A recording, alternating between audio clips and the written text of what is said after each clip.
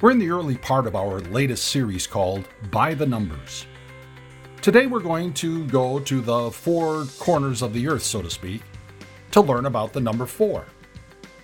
In the Bible, the number 4 derives its significance from creation in general and from the creative power, perfection, and authority of our God specifically. The Bible is incredibly interconnected with threads that run through it from beginning to end. In this podcast, I will uncover these threads, help you dig deeper into God's truth, and inspire you to live your life with greater confidence and joy. Welcome to Bible Threads with me, Dr. Bruce Becker.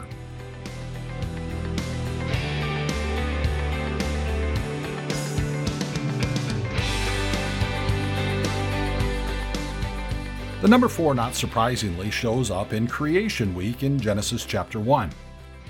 Now, don't miss the significance of this.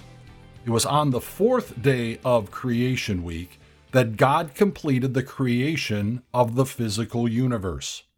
On that day, God brought into existence the sun, the moon, and all the stars. Here's what Genesis 1 says. And God said, "Let there be lights in the vault of the sky to separate the day from the night, and let them serve as signs to mark sacred times and days and years.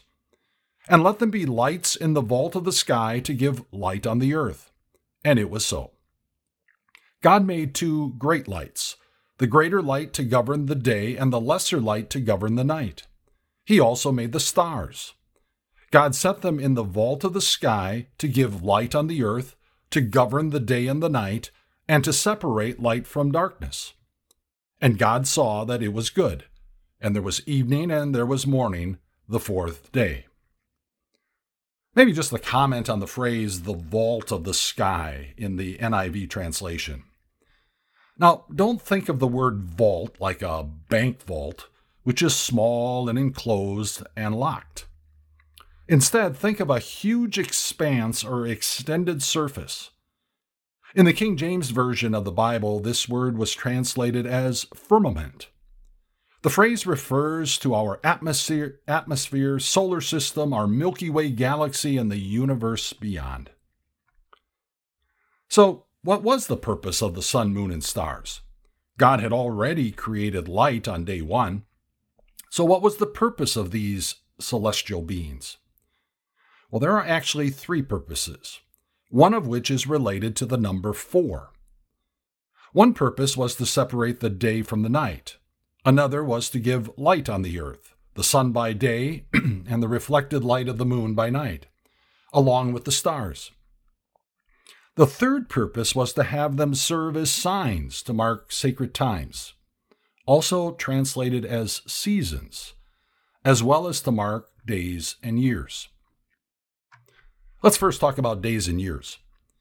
On the 4th day of creation, God declared his authoritative rule of the universe, the earth, and all who live in it. With the creation of the sun and its physical relationship to the earth, God established time and a way to measure time. As any grade schooler knows, 1 rotation of the earth on its axis equals 1 day. And 1 revolution of the Earth's orbit around the sun equals 1 year. The sun, earth, and moon mark days and years. Through these celestial beings, God established time, and he continues to govern time as only he can do. But how does the sun mark seasons?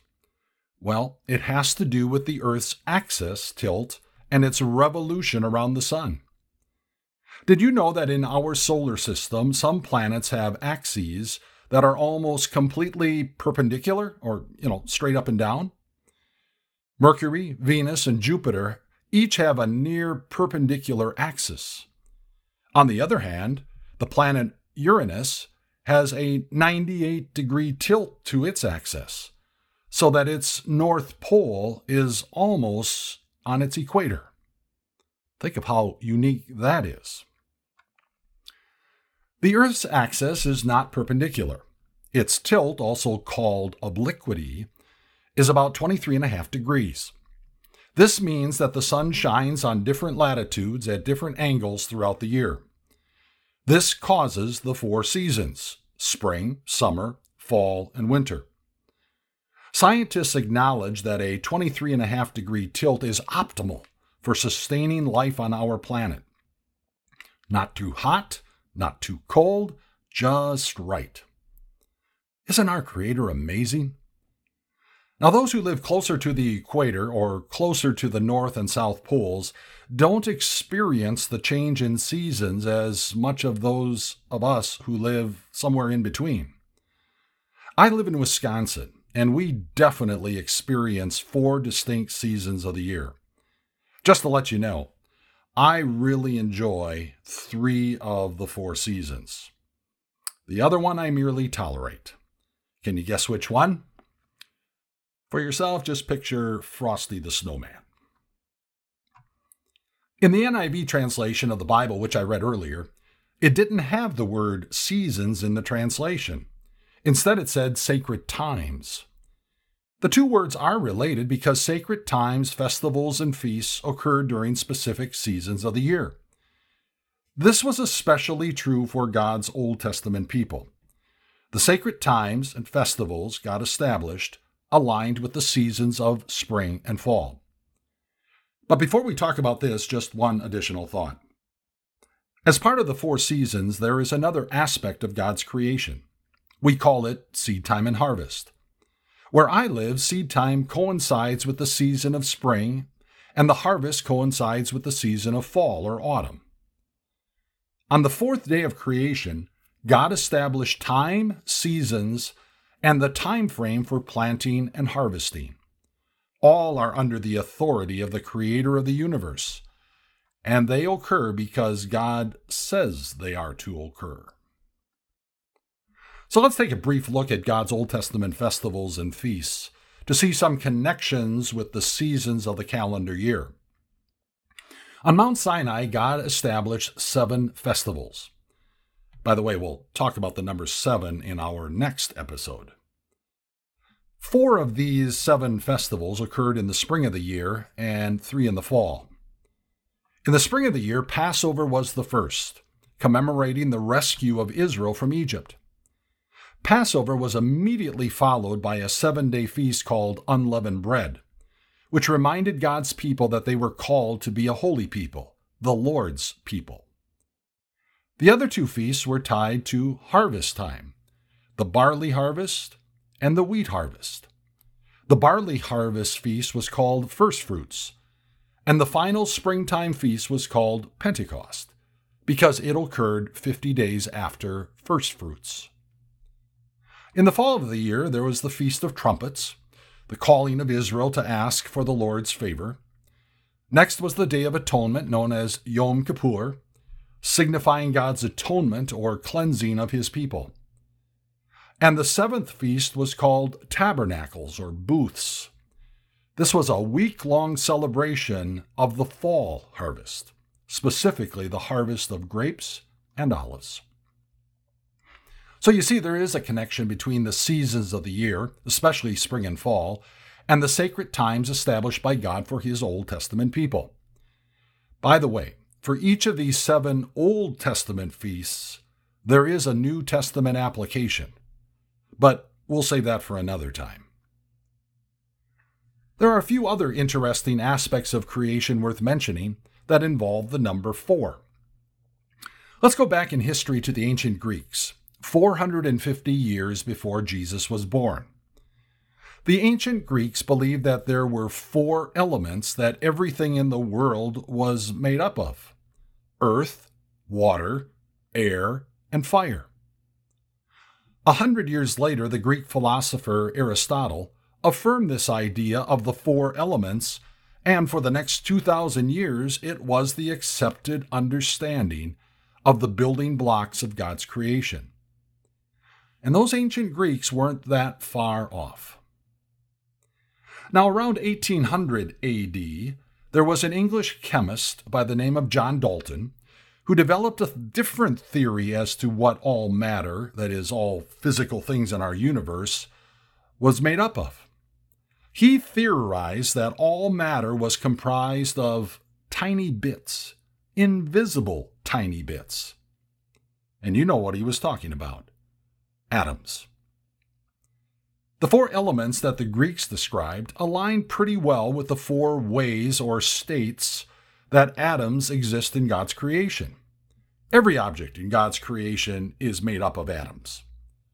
How those atoms are arranged within a particular object determines what state it exists in. I'm sure you learned this in school once upon a time. There are four states: solid, liquid, gas, and plasma. For the Greeks, it was earth, water, air, and fire. In a solid, the atoms are packed closely together in a pattern and cannot move. Think of a rock, for example. In a liquid, the atoms are closely packed together but have the ability to move a little bit. Think of water. In a gas, the atoms are farther apart and cannot be contained. Think of oxygen or steam. In plasma, the atoms are similar to gas, except that there is so much more energy. Think of a lightning bolt or the sun itself. 4 different states in which atoms exist. Why not 3? Why not 5? In God's creative design, there are 4. The number 4 shows us God's plan and authority over all creation. Here's another observation about God's creation of planet Earth. There are 4 basic points of reference on Earth. We know them as north, south, east, and west.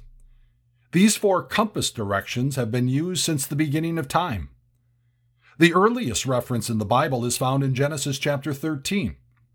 This is the story of Abraham and his nephew Lot deciding to separate from each other because their herds had grown so large that the land couldn't provide enough food for them all.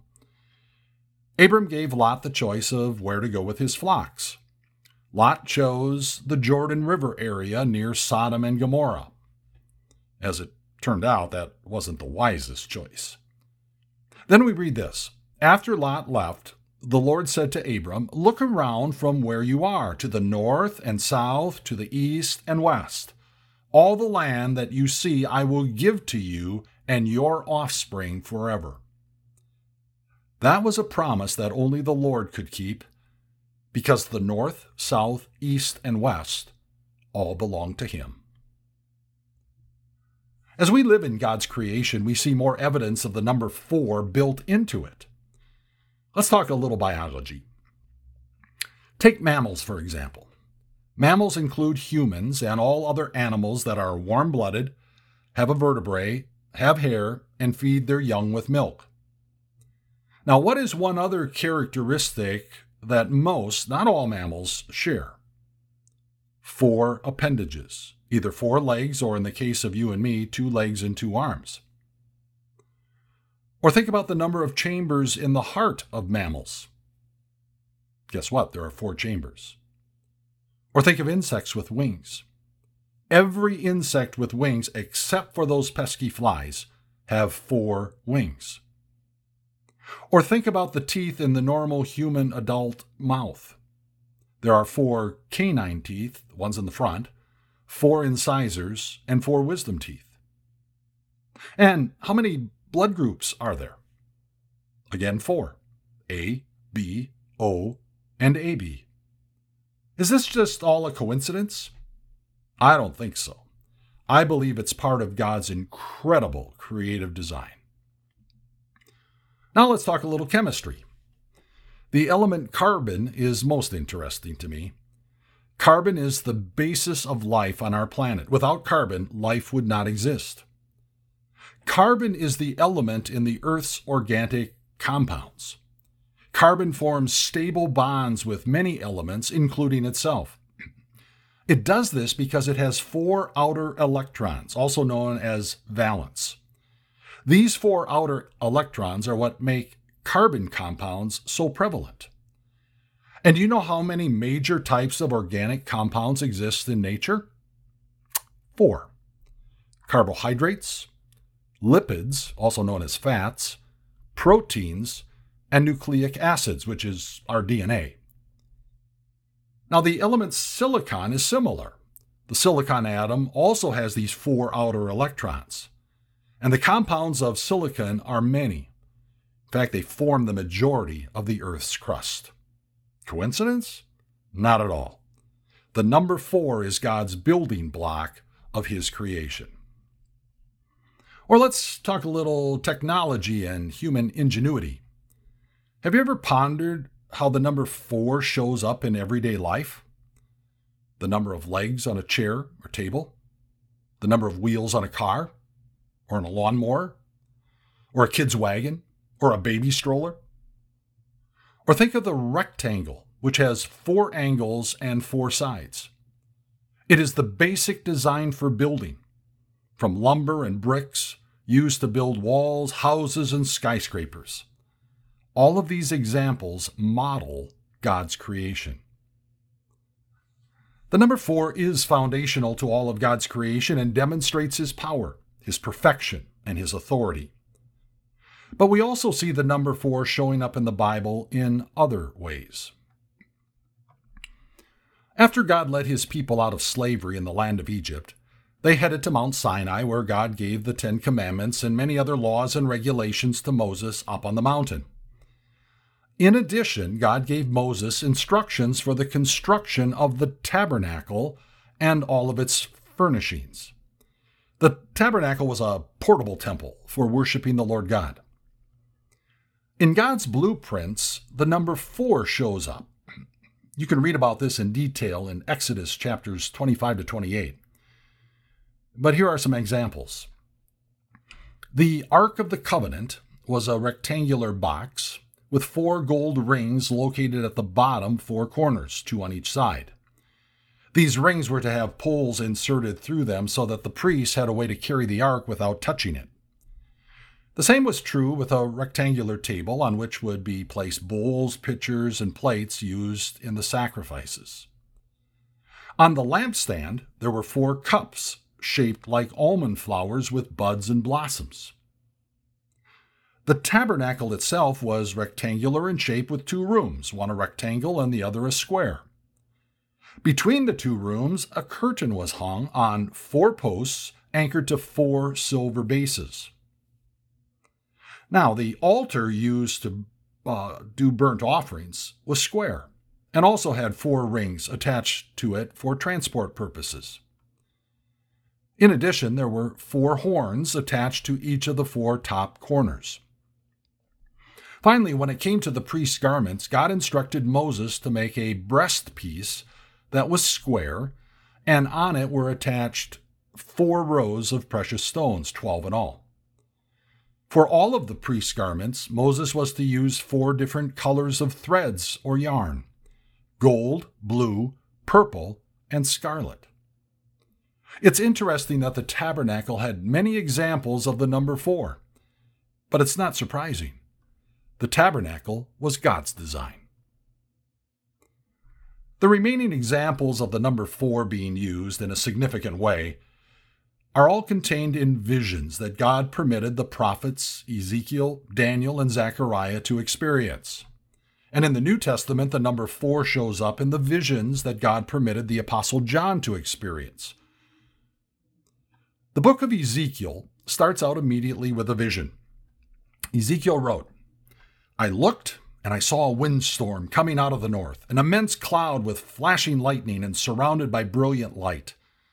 The center of the fire looked like glowing metal, and in the fire was what looked like 4 living creatures. In appearance, their form was human, but each of them had 4 faces and 4 wings." Okay, I'll skip ahead here a few verses. Their faces looked like this. Each of the 4 had the face of a human being, and on the right side each had the face of a lion, and on the left the face of an ox. Each also had the face of an eagle. Such were their faces. They had 2 wings spreading out upward, each wing touching that of the creature on either side, and each had 2 other wings covering its body. Each one went straight ahead. Wherever the Spirit would go, they would go, without turning as they went. The appearance of the living creatures was like burning coals of fire or like torches. Fire moved back and forth among the creatures. It was bright and lightning flashed out of it. The creatures sped back and forth like flashes of lightning. Now, later in chapter 10, we learn that these four living creatures were cherubim, a class of angels. The first time we hear about cherubim is when Adam and Eve got escorted out of the Garden of Eden. Cherubim guarded the entrance. Now, on the cover of the Ark of the Covenant, which we talked about earlier, God instructed Moses to put two golden representations of cherubim. Representations of cherubim were also embroidered into that inner curtain in the tabernacle. Cherubim, like all angels, do the will of the Lord. The four-faced, four creatures that Ezekiel saw reminds us that God rules over all four corners of the world. The four wings on the cherubim symbolize the speed at which the angels carry out the Lord's authoritative will. In chapter 10, we also read about the four whirling wheels that accompanied the four cherubim. Check it out in your Bible, or listen to my podcast on angels, where I explain these whirling wheels. Now let's go to the book of Daniel. In Daniel chapter 2, Babylon's king Nebuchadnezzar had a dream about a huge statue with the head made of pure gold, its chest and arms of silver, its belly and thighs of bronze, with legs of iron and feet of clay and iron. This was a dream that symbolized four world powers. Then in chapter 7, Daniel was given a kind of parallel vision of four great beasts: a lion, a bear, a leopard, and a terrifying beast with no name, but it had 10 horns. We learn in the following verses that these four beasts were four world powers. The first was the Babylonian Empire in which Daniel lived. The second would be the Persian Empire. The third would be the Greek Empire, and the fourth would be the powerful Roman Empire. All of these world powers would rise to power and then fall from power. At the end of this vision, Daniel learns of another king and another kingdom.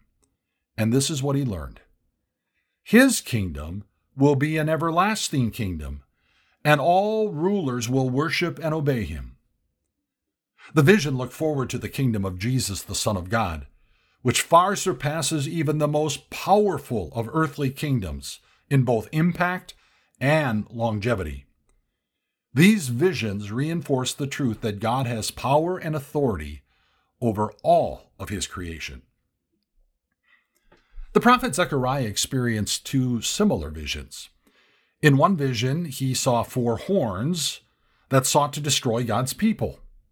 These four horns are similar to the four world powers described in Daniel chapters 2 and 7. In the Bible, horns are symbols of power and authority.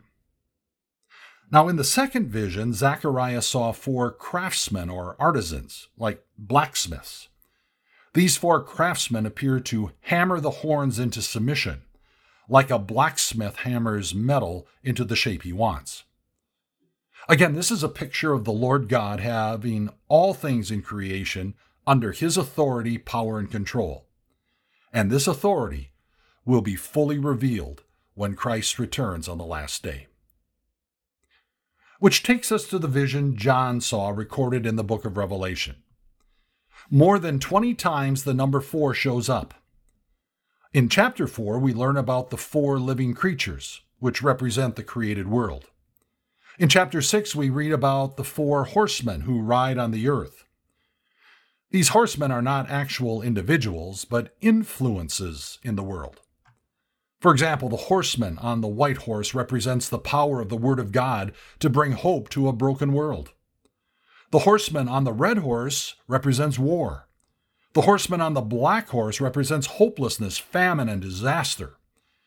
And the rider of the sickly pale green horse represents death. All 4 horses and horsemen represent what we experience in our created world. Then in both chapter 7 and 11 of Revelation, we read a series of 4 descriptions of those who live on the earth, described as nation, tribe, people, and language. 4 words. In the same chapter, reference is made to the 4 corners of the earth and to the 4 winds of the earth. Finally, toward the end of Revelation, we learn about the new heaven and new earth. The description includes a 4-sided holy city with 4 sets of gates. Interesting. The number 4 shows up often in the Bible. And when you run across the number 4 in your Bible reading and study, think of creation, power, perfection, and authority, all belonging to God. God owns the number 4. In our next episode, we'll explore the number 7. Until then, if you have any thoughts or questions about this podcast, please email me at bruce@timeofgrace.org. I'd love to hear from you. And if you are looking for additional Bible content to watch, read, or listen to, go to timeofgrace.org. And I want to tell you again about a devotion book that we're offering this month. It's a 365-day devotional for 2022 entitled Life to the Full. And the reason we're offering it in November is because it would make a great Christmas gift for a family member or a friend. Just go to timeofgrace.org to get your copies. Thanks for listening, and God bless.